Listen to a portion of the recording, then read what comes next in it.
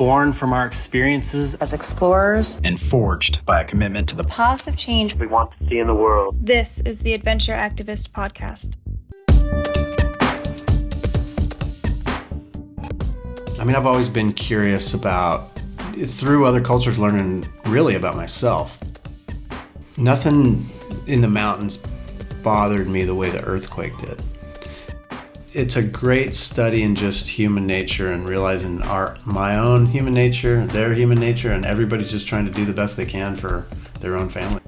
Greetings and welcome to the Adventure Activist Podcast. I'm your host, Terry O'Connor. This is a place for accomplished athletes, inspiring adventurers, and influential activists to share their journeys and life discoveries. Through their stories, we hope to deconstruct how we all can add more meaningful value to the world and do some good with our passion for adventure. This is episode 3 with international guide, photographer, and athlete David Morton. We'll discover how David found his calling in the mountains and the characteristics that contributed to his successful career as a guide on the highest peaks of the world. In the setting of the high Himalaya, our focus will shift to the discovery of an unmet need and the calling for a different sort of journey. We will recount the mountain tragedies and the ensuing insights that led him and partners to start the successful nonprofit, the Juniper Fund, whose mission is to provide assistance to individuals, families, and communities adversely impacted by their work for the mountain-based adventure industry. Some of their successes have included the provision of funds to cover living expenses for families left behind by the death of mountain workers in the Himalaya, supporting vocational programs to help the widowed move on with a viable income, and overall increasing awareness of the adverse impact of the dangerous but growing mountain tourism industry on Indigenous culture. Listen, be inspired, and I hope you enjoy.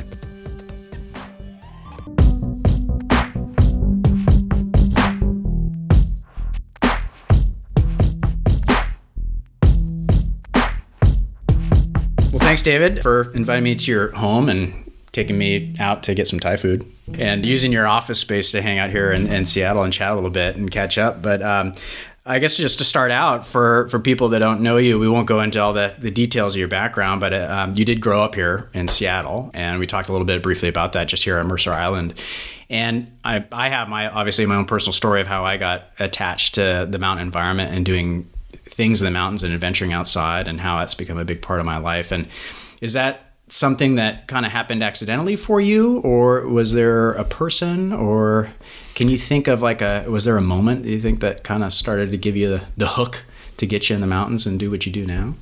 It was definitely growing up in my family. My parents were from the Midwest, from Kansas City. They moved out here when I was 5. And I thank them every year for the fact that they moving from the Midwest. And they were not big outdoorsy people, although they skied. They loved being outdoors. They loved hiking. They loved camping.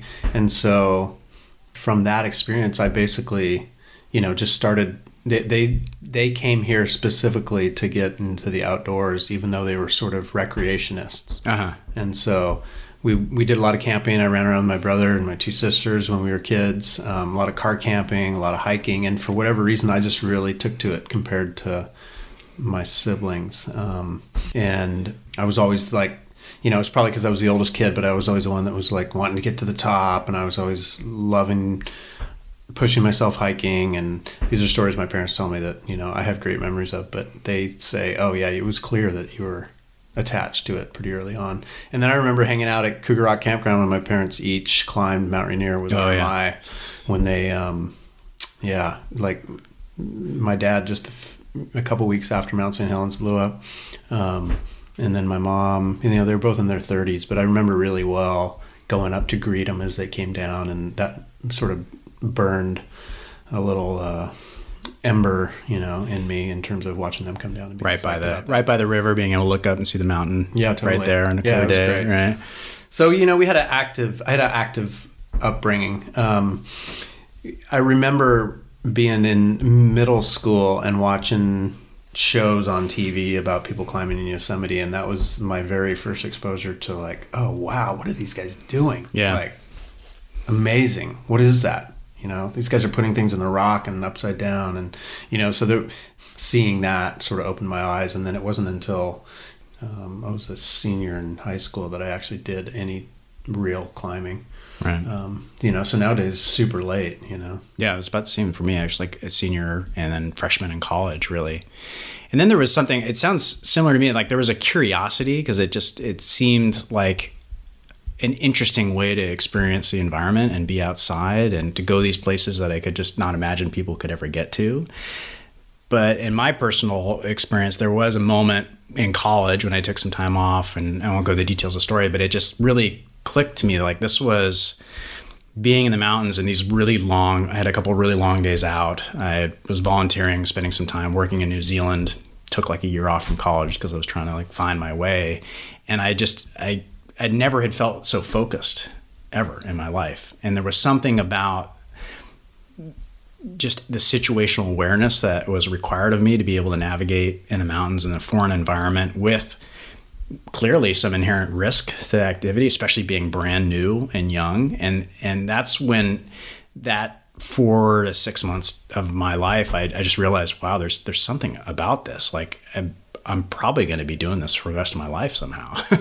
And was there like a first trip that you did that you can kind of have that feeling that you came back and you're just, it's like that drug. It's like you get that taste of it and you're like, I got to go back and get that again because of that place of focus. Yeah. I mean, I had, so I grew up ski racing around here too. Okay. So I was in the mountains a lot. Grew up ski racing, and really when I went to University of Washington, and I took the first winter off and went and lived at Snowbird. And that was my first taste of like, oh wow, like I'm doing something a little bit different. I feel like I should be in school, but I really want to be in the mountains. And I started meeting people that were professionally involved with the mountains, and I was just working at a shop, but started meeting people that were older, photographers that were involved with that. And that was my first exposure, or my first feeling of like, oh wow, these are sort of my people. Mm-hmm. I kind of belong here.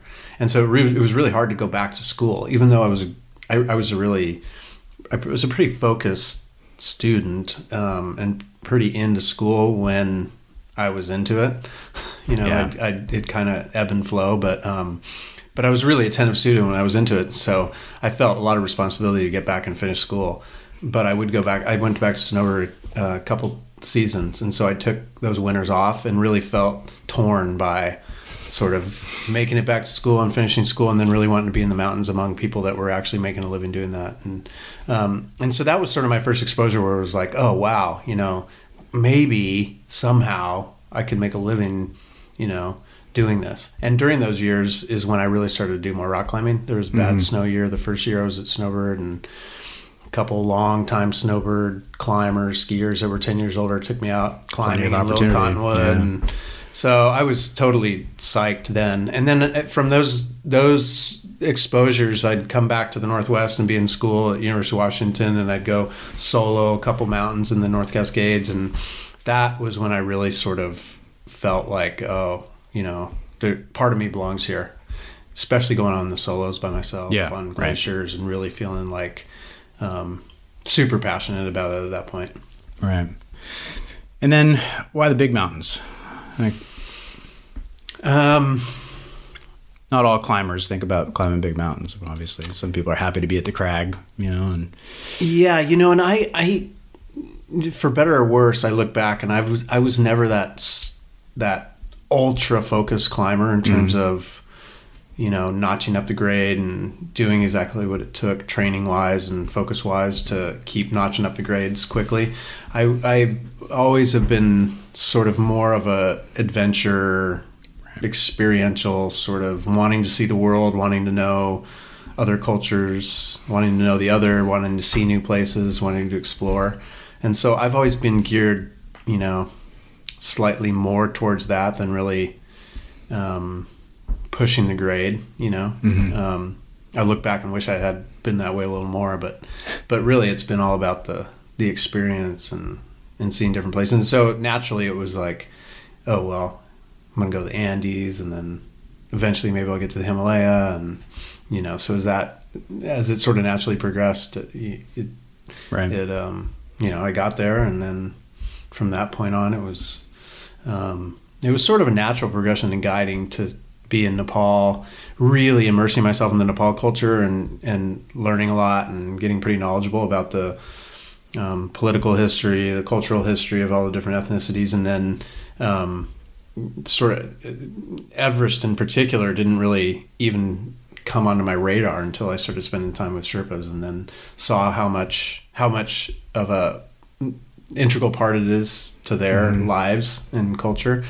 And only through some seasons there did I start to find it compelling, and it was mostly through the locals' experience. So. Yeah. Why do you think, I guess to put it in short terms, why do you think you cared to spend time with them or be curious about them? Because I think both you and I know there's plenty of people that go to Nepal and pass through and not really spend time talking to the locals or learning about their daily, daily living, what they do in the off season. And yeah,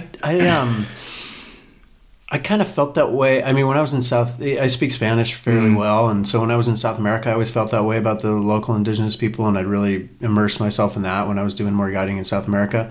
But then as I got to the Himalaya, I sort of had that same connection with the locals there. And I mean, I've always been curious about, through other cultures, learning really about myself. And so I've always had just a lot of interests in other cultures. When I first went to university, I thought I'd major in cultural anthropology. I already, I was that kid that looked through National Geographics all day long and wanted to explore and wanted to, know about other people. And so it was that combined with the Nepalis and Sherpas particularly, that really seeing their culture, seeing a lot of different parts about it, a lot of levity, a lot of joy. Certainly there's a lot of, it's not just joy, and it's not romanticized, but really accessible people in terms of outward emotions and expressive, and there's certainly a. Can you remember an example of like one of your very first trips there, where that you felt that? Like I felt that way. I felt that way through a lot of the, working with males mostly, and it's such a male world, and you're working with a lot of male Sherpas, and just the way that they gave each other trouble and sort of bonded, and they were really tight as a unit, and but then I think there was always a lot of respect for their wives and women in their lives, and so they in general, and their seniors, the Sirdars, and the ones who've been doing it for years and years before them. Totally. Absolutely. There's a lot of respect for each other, but also really playful. And I think that they're actually pretty incisive in terms of like giving each other shit and like digging at each other. When the person needs to be given shit. Yeah. And so I just, I think that I think that as I've always thought, as opposed to a lot of other cultures in the world that I've been exposed to and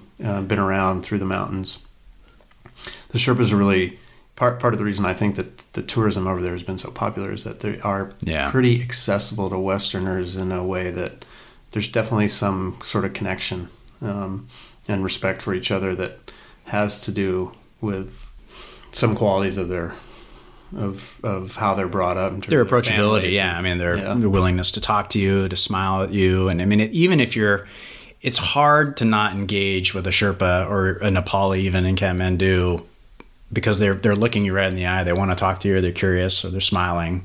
Even if you try to just pass through and like make no eye contact, it's pretty hard. Yeah, absolutely. And they're guarded in some ways and keep a lot in, but on a daily interactive basis and just socially, super open and wonderful. Right. And I guess that goes back a little bit to somehow you described your process in learning and climbing as actually looking more for, or concentrating more on the experience and the process of the trip versus kind of the outcome. You're making yourself available those opportunities to interact with your staff, with the people that you meet in Kathmandu along the way. You're paying attention the whole way. You're not starting to just pay attention when you get on the ice the first time, and I think I think that's why a lot of people start to take some more expedition type climbing versus, just going to the crag and pushing the grade. It's because we do appreciate that whole experience. Like, we actually appreciate the packing part at home too, right? It's like this kind of this cool process of like, oh, I took some notes about what I needed this last time around, and like that's part of the experience. And formulating the team that you can hang out with and deal with difficult times with, sitting at base camp in bad weather for 2 months. Like, there's actually part of us that likes that, Yeah, and I certainly have, and I think that's part of why I have been a successful guide and have enjoyed it. Imagine some sense of pride of like being able to run a trip smoothly involves all these little micro processes and creating relationships with people along the way too, right? Yeah, that was always equal parts to me.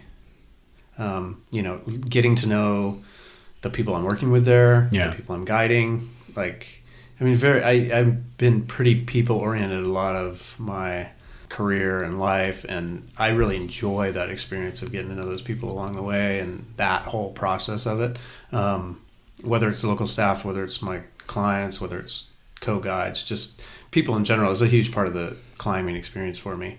And not to say that I don't love going out with just one other person or solo at times. There are two different parts that are both equally compelling to me, and I do love the logistics and the expeditions and the 24/7 with adults. You never have that experience. So many people in the world never have those experiences once you're out of youth and going to camps where you're actually immersed with other, adults and involved with a challenge or experience. And so I think that part's always held a lot of value to me, and I've always enjoyed. But that whole large logistics and getting the team going and getting to know other people and trying to figure out the power structures and making the decisions or how the decision, it was always really exciting to me, actually.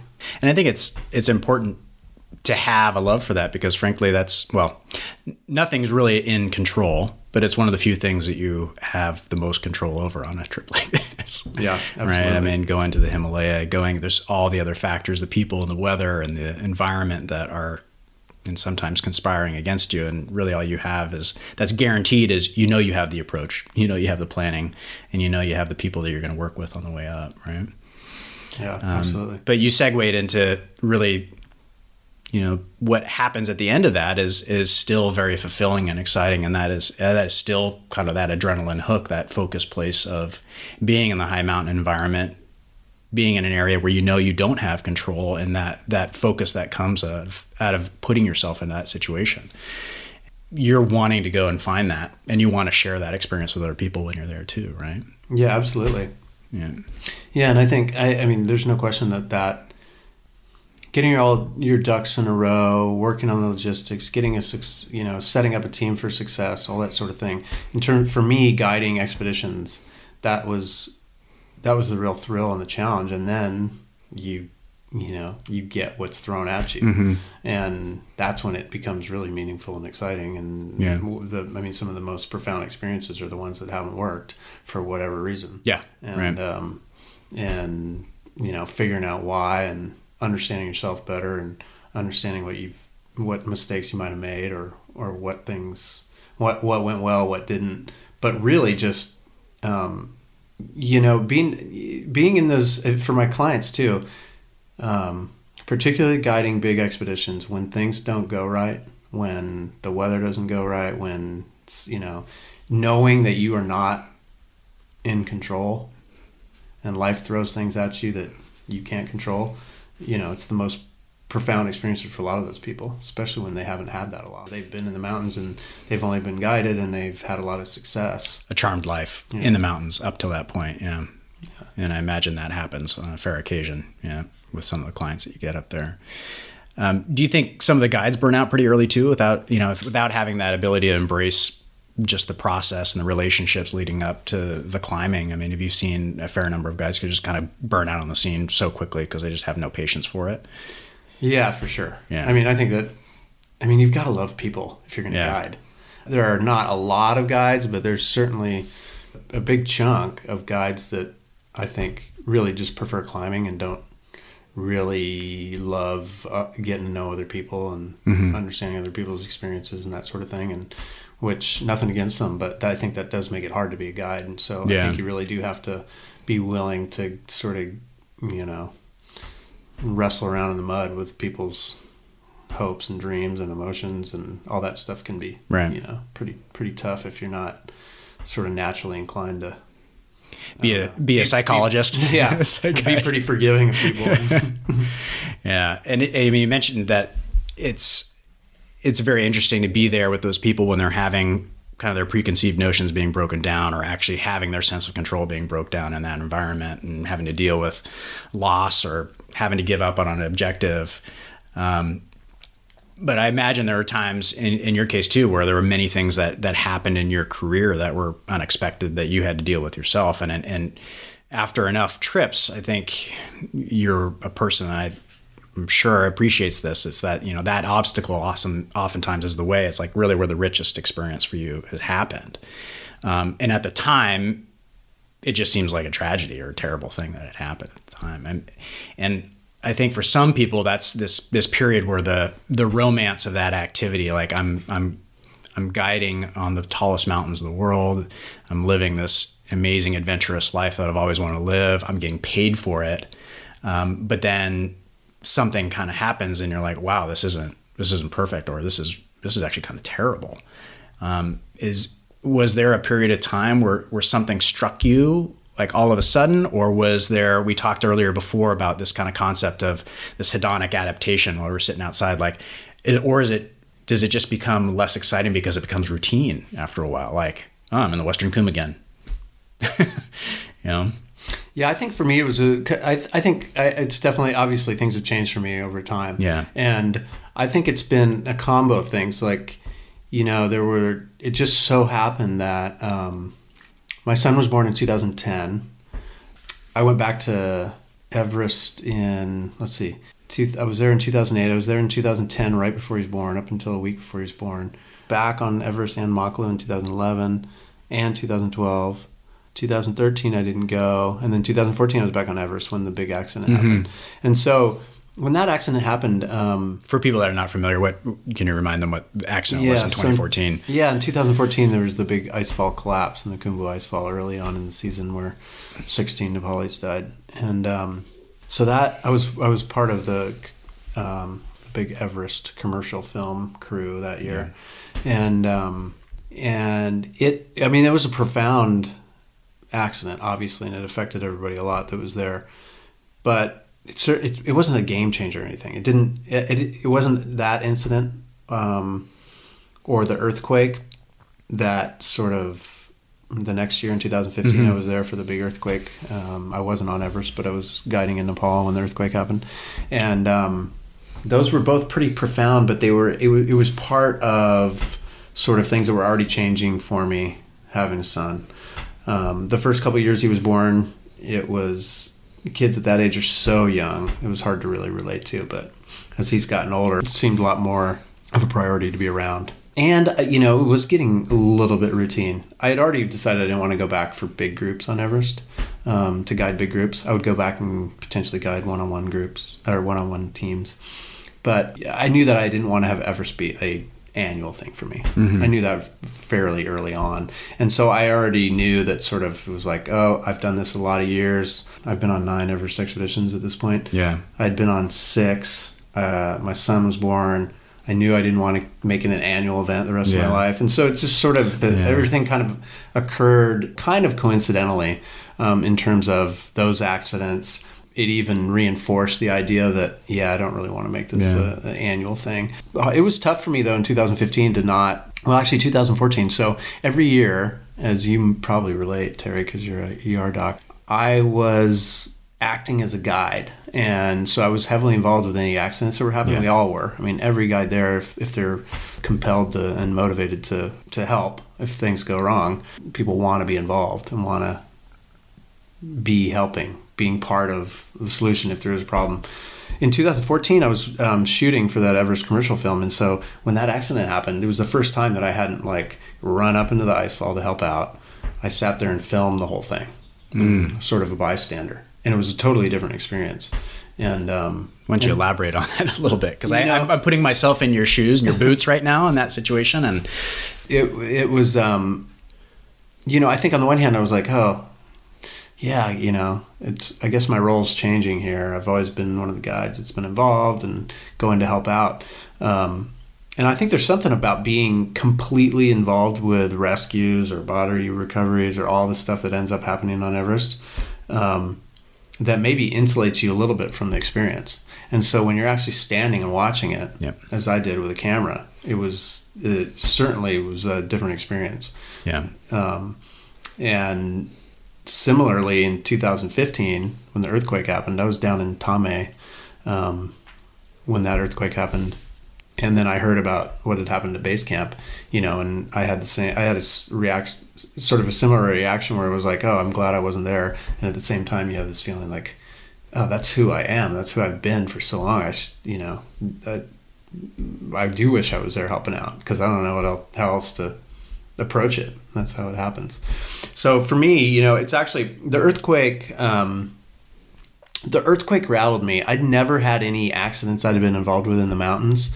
After all the tragedy that I'd been involved with, nobody on my teams that I was ever responsible for, but responding to other accidents, nothing in the mountains bothered me the way the earthquake did. And I think that's because I'm like, yeah, we all bought into this, even the guys that are being hired and they're working, like I expect that things can go wrong. And so even 2014, I didn't have that strong reaction. But with the earthquakes in those villages, with all the aftershocks and the anxiety that everybody was feeling, all the locals were just super spooked all the time. Yeah. You started hearing about landslides. You didn't, it was like, you didn't know what was safe. And to experience that with locals for a couple weeks was super unsettling, much more than any mountain experience I've had. And so the earthquakes got me rattled for a while, for sure. I kept going. I stayed in Kathmandu for a month, or Nepal for a month afterwards, and helped out, worked on the Juniper Fund, which I know we're going to talk about.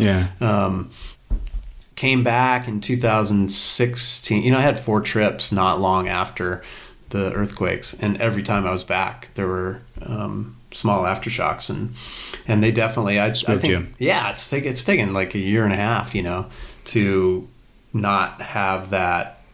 Even to not to have that on my mind when I'm back in Nepal. Yeah. I mean, you think about it, but for a while it was like, oh, where's the flashlight and where's the door and where do you go? I think that's a really important point that you brought up, and I there are certainly corollaries with medicine too. I mean, you're putting yourself, so say in the ER or in your climbing, you're putting yourself in this paradigm that you're accepting this risk. Like you understand that the Serac could fall or this patient could go into cardiac arrest, and you're prepped yourself for that. Like you're primed for that and you're expecting it. And then when you become experienced, you actually deal with that over and over and over again, and you actually become used to it. And so that it's mechanical. It's automatic, and in some ways that is a reflection of your skill. But when you see people that are the innocent smiling faces that are serving you tea on the way up, and dishing you out your favorite plate of hot momos on the way down when you're done with your expedition, and you see their homes totally destroyed, I think that really affects you in a much more profound way. And interestingly, as tragic as it is, a lot more impactful than so many of the hours that you may have spent in the ice fall or on the Lhotse face or even on the summit of Everest up to that point, right? Yeah, totally. I mean, I'm used to seeing people freaked out in the mountains, but and that's part of what you're doing as a guide, is bringing them back to sort of a baseline. And I've seen locals and Sherpas freaked out in the icefall when there's been accidents. Yeah. And it's like, well, yeah, we're supposed to be, because something just happened, that's part of your context in your environment. But when you see all the people in the villages super freaked out and shaking and the Earth's not supposed to be moving. Yeah. The icefall's supposed to move. The Earth's not. Right. I think it definitely was like a whole different experience. Right. And you brought up the Juniper Fund in the context of that, and let's go and address that a little bit. But the Juniper Fund started before those events, both in 2014 and 2015, with the icefall and the earthquake. But it seemed like the earthquake was certainly something that very much it cemented your desire to move on with that vehicle and the nonprofit and do the work that it represented. But tell me a little bit about the origins and how it began before those tragic incidents.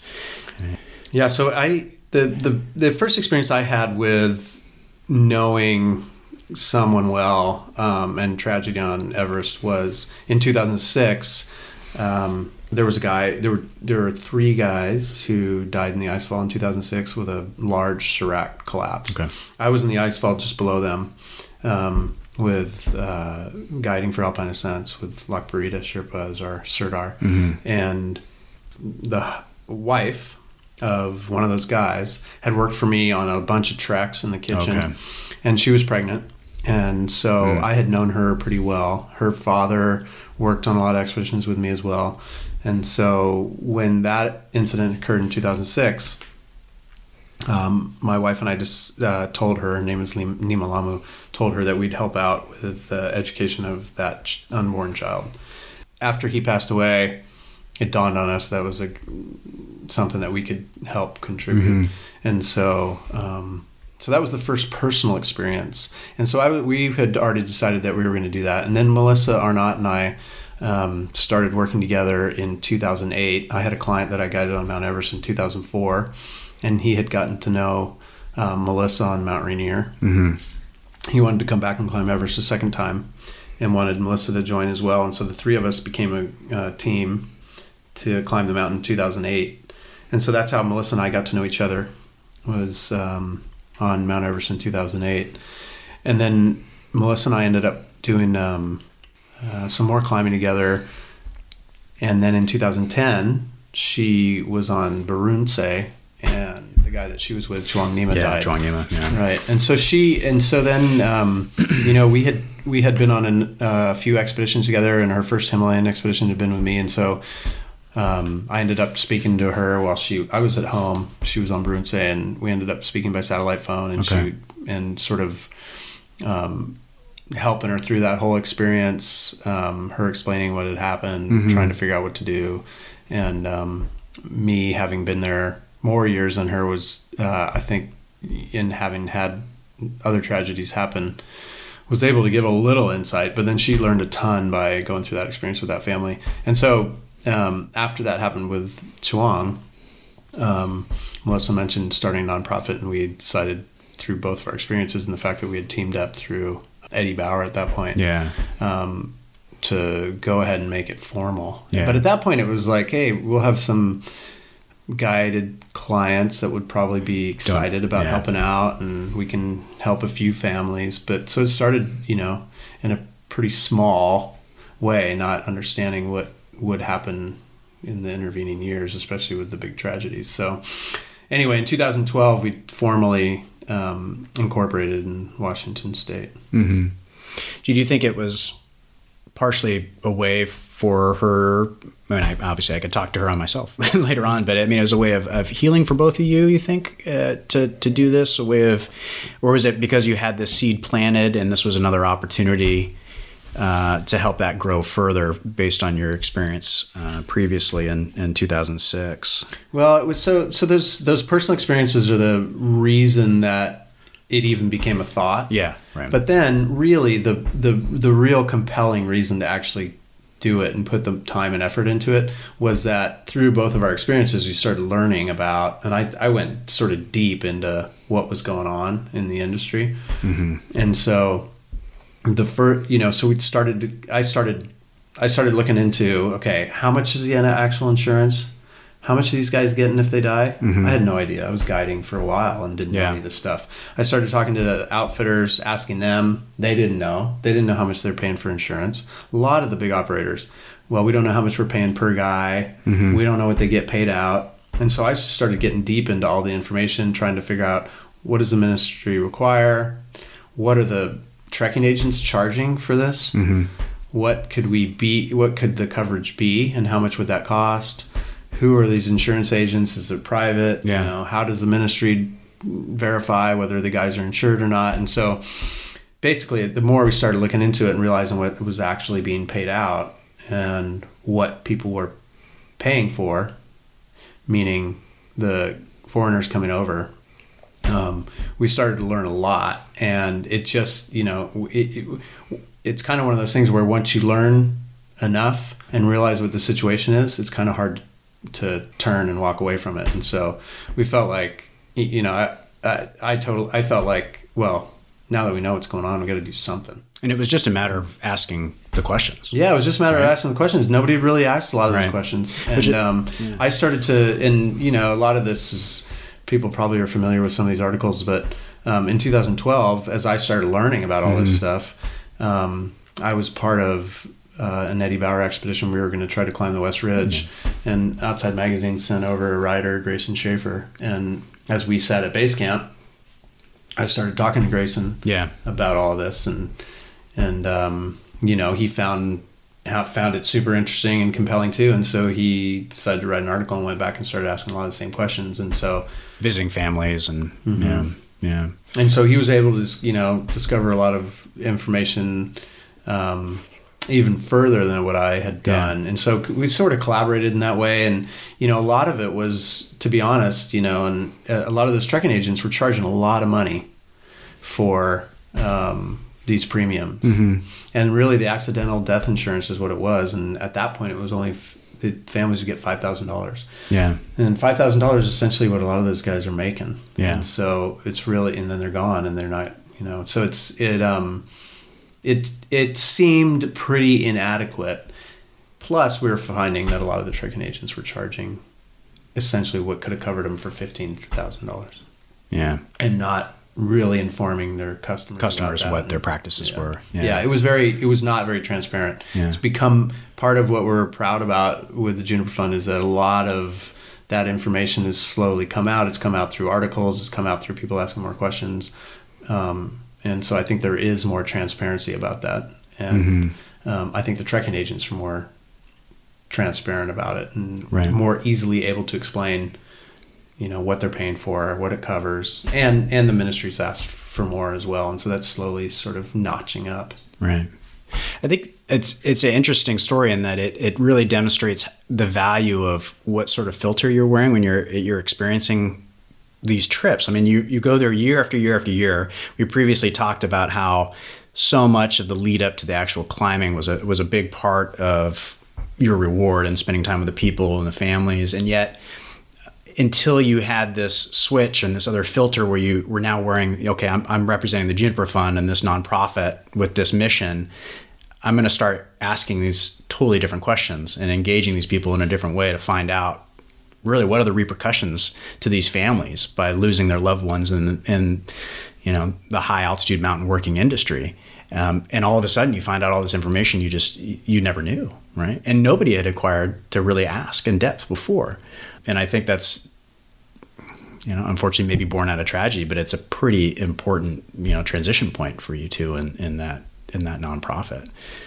Yeah. And I think that, I think it just takes, I think that anyone, you got to be careful what you wish for and what you're getting into. But once you sort of you go over and you turn over the rock and see what's under, you have a hard time turning away or not doing something about it.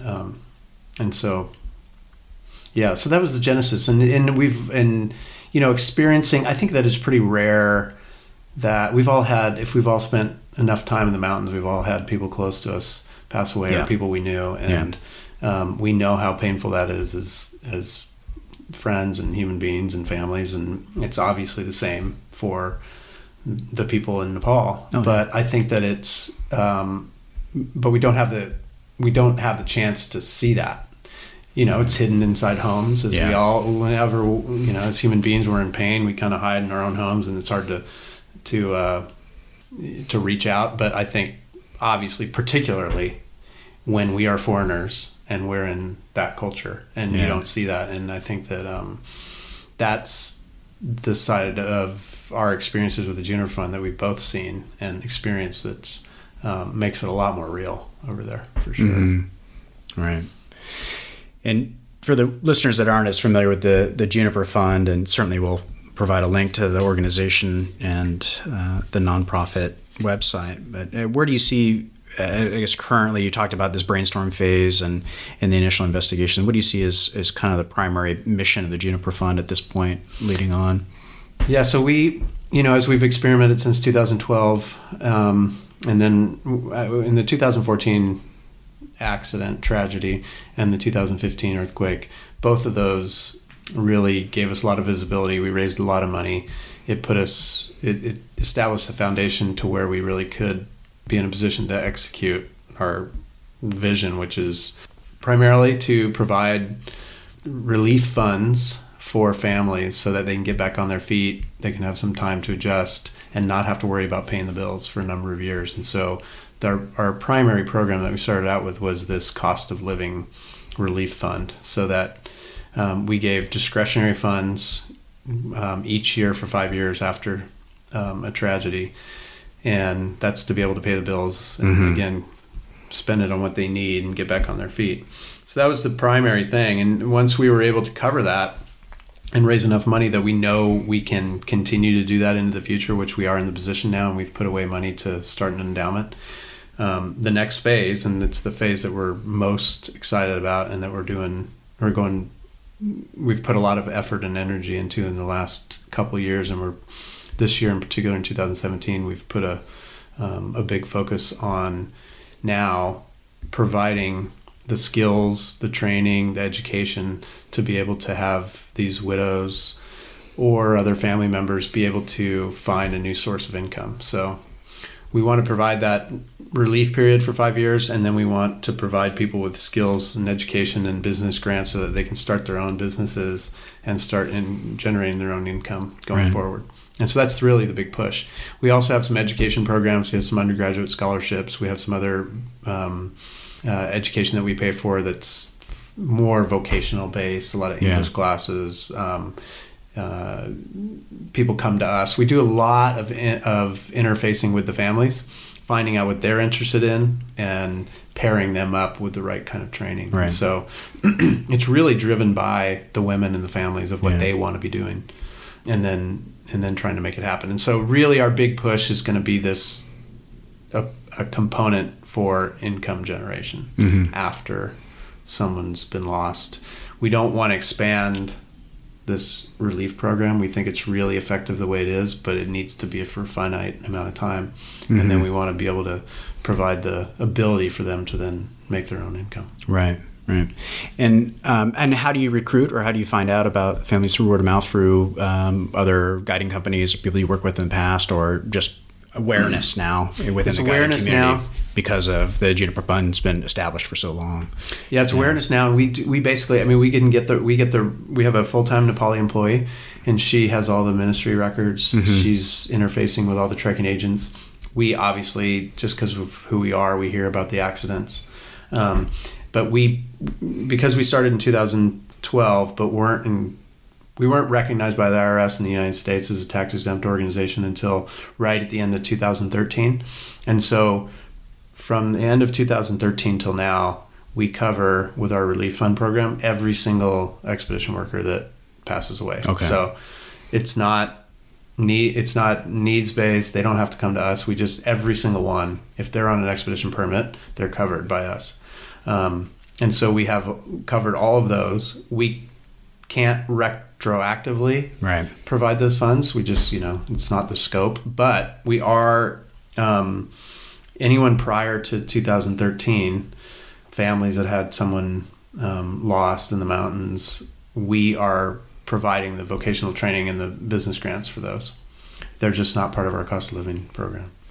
Well, I think obviously there'd be many people inspired by the story and the nonprofit are going to be interested to go to the website and learn more about it. But obviously there's been some challenges with it as well. I mean, is there something that stands in your mind just as like advice to people? I mean, what was the biggest eye opener for you in starting this project and being involved with the nonprofit? Well, I think like anybody probably that started a nonprofit or organization or startup, is just the biggest eye opener was how much time it takes. Yeah. And how much time it takes to play with different programs, try to become effective at what we're doing. We had a support group for these widows that we tried that didn't work. We've had a couple other things that we've tried that haven't really worked all that well. And so I think, that trial and error and trying to get feedback and trying to interface with families, trying to figure out what's going on with these families. We actually know all these families pretty well. And of course there's family issues. There's, interesting parts that we all yeah, you're just one piece. You're just one piece. Yeah. And so it's a lot. It's a lot of time, and gathering all the information took a lot of time the first couple of years. I think just the amount of time it takes to make it work effectively, and just to get sort of our feet under our ground, under ourselves. And I imagine at some point sometimes there may have been some disappointment. I imagine there might be a beneficiary that ends up deciding to leave Nepal, right, for livelihood someplace else, right? And I think that can happen too, right? Yeah, totally. And I think actually one of the things that was tough is to feel like you're coming in trying to be incredibly helpful, and knowing on the one hand you're just seen with suspicion. I mean, there's a lot. Those guys have had a lot of promises. A lot of those families in Nepal have had a lot of foreigners come through there and promise things and not have them happen. And so, understandably, they are in positions where they're trying to, do the best they can for their family and get whatever they can if somebody's offering it. And that can come off sometimes as feeling a little bit, I don't know, just aggressive, pushy. And that we can offer something, and so it's all just my experience with it is it's a great it's sort of like it's a great study in just human nature and realizing my own human nature, their human nature, and everybody's just trying to do the best they can for their own family. It's human nature to be suspicious. Yeah, it's human nature to be suspicious. It's human nature to try to get the best result you can for yourself, and wonder if the guy who's trying to give you something is trying to get the best result for him too, right? Yeah, right. Totally. Right. And so, it's that. I think that's probably been the biggest challenge, aside from just the amount of work. The biggest challenge is to try to get some buy-in and start to trust us and start to understand that they can have patience and we'll be there, and hey, yeah, we will come back and do this vocational training, or if you start, so I think, and that's the most satisfying too, to see that turn the corner. Right. And that's what I was just going to ask. What's the biggest surprise as far as satisfaction? We were talking before outside having dinner, like there's sometimes these moments in your life thinking, am I really doing enough? Like, am I doing what I'm meant to do? Or I feel like there's something else I can do with my time or my talent. I mean, do you feel like this wasn't something that you had planned for, but it happened? And I mean, are you feeling more fulfilled with your work and time in Nepal now because of it? I mean, certainly I believe you would be, but yeah, for sure. I think I'm really excited and satisfied and proud and happy about where we've gotten to. I think that it's been 6 years now, and there's always this feeling like you're not doing it well enough. We need to do this, we need to do that. You're constantly changing things, trying to figure out, okay, how's it going to work best? Do we need to change this in terms of a program? Do we need to do something differently in terms of how all the roles and responsibilities are divided up? And so you're kind of, it always feels like you're sort of like treading water, but then when you look back, and in hindsight, it's like, oh, wait, it's working. It worked. It's working. It worked. Yeah, it's working. We're at a point where we're, totally financially viable. We've got a good plan in terms of how to execute and have, part-time employee here right now and a full-time employee in Nepal, and be able to raise all the money we need to raise. And it's like, oh, I guess that's success, and we're impacting people over there. Yeah. There's nothing more exciting than seeing a couple of these women in particular right now who are really thriving with their businesses and are able to make money on their own. And they're doing it, 100% by themselves. They have a couple of them have employees, and it's super cool to see that. Yeah. So it almost seemed like you were struggling with having faith in the process when it was starting. I mean, is that, if you could go back and talk to your younger self now, 6 years back, 7 years back, I mean, do you feel like that's the piece of advice you'd give yourself? So like, oh yeah, hang in there. Like, is this actually this might really work? Yeah. And I think that it's okay to I think have that a lot of the things in my life. Like, yeah. That faith in the process is tough. Yeah, and it is, though, right? Yeah. Yeah, but it's, I mean, it's pretty key. And, you know, we've stuck with it. And so I guess we had faith in the process, but you definitely doubt that sometimes. Yeah, but mountaineering wouldn't be very interesting if it was a guaranteed success from the get-go, would it? Yeah, that's right. Well, cool. Just dovetailing off that, there's a lot of people may be listening to this thinking about their own projects and places that they may go. I mean, that maybe addresses a little bit of advice that you would give to a younger person thinking about trying to give back to a community that means a lot to them, or they've adventured or traveled to a lot. I mean, is there any other piece of advice you think, based on your experience, that you would give to a young college student that you maybe met, you know, down the street while you're here in Wallingford and is talking about doing some volunteer work in Nepal? You have to follow your heart if you feel compelled to do something. At the same time, I think you have to be pretty realistic about what you commit to early on, or what's really feasible. And so I think that, like, I would always tell somebody, hey, if you feel compelled to be involved, then figure out a way to do it, because I think you have to follow your heart in that way. Mm-hmm. I don't think you can deny that. I think that you'd be doing your own sort of self injustice by not following that. But at the same time, I think you need to pick how you do that. And so, in terms of that, being realistic, you know, I've had people come to me and say, hey, I want to start a nonprofit about, you know, XYZ. And, you know, now I can give some pretty realistic advice about whether that's the right thing to do or not. And so I think it's more about trying to pick how you go about making an impact, rather than if you do something or not. Yeah. So you got to follow your heart and do something. And if, you know, and take maybe some trial and error to figure out what that is. But I think by, you know, having faith in the process, you'll find something, and try and, you know, maybe more limited projects, getting involved with some other organ that's already there. I think, you know, asking a lot of questions of a lot of people that have already been down that road would be super important. Follow your heart, do something, faith in the process. Yeah. But be careful how deep you dive without much knowledge. Yeah. Well, how can people keep in touch with your work and find out what the Juniper Fund's up to next, and connect with you or support what you guys are doing? Yeah, they can follow us on our website's thejuniperfund.org, and we also have an Instagram feed and a Facebook presence as well. And it's pretty limited, but definitely sending us an email, and we'd love to hear from anybody that has any interest and wants to hear more about it. Great. Awesome. Well, cool. Thanks, David. Thanks for your time, and appreciate hosting me at your house. Yeah. All right. Lovely night to be here. Yeah. All right. Sweet. Okay, well, once again, I'd like to thank Dave for his generosity and time over the last few months in putting this podcast together. To learn more about the Juniper Fund, please go to thejuniperfund.org. And of course, please consider leaving a donation. You can also go to our site at theadventureactivist.org and click on the podcast tab to find out more about David and see some touching photos and vignettes highlighting some of the very people supported by their important work. Finally, I'd like to thank you for listening to episode 3 of the Adventure Activist podcast. If this episode inspired and added value to your life and passions, please consider making a donation at our site. You can also find us on patreon.com. Even $1 an episode would be incredible. We hope you've been with us from the beginning, but if not, check out the other episodes on our site, on iTunes, or SoundCloud. If you have just a few spare minutes, give us a good review, share with your friends. Your show of support means so much. Thanks all, and keep adventuring.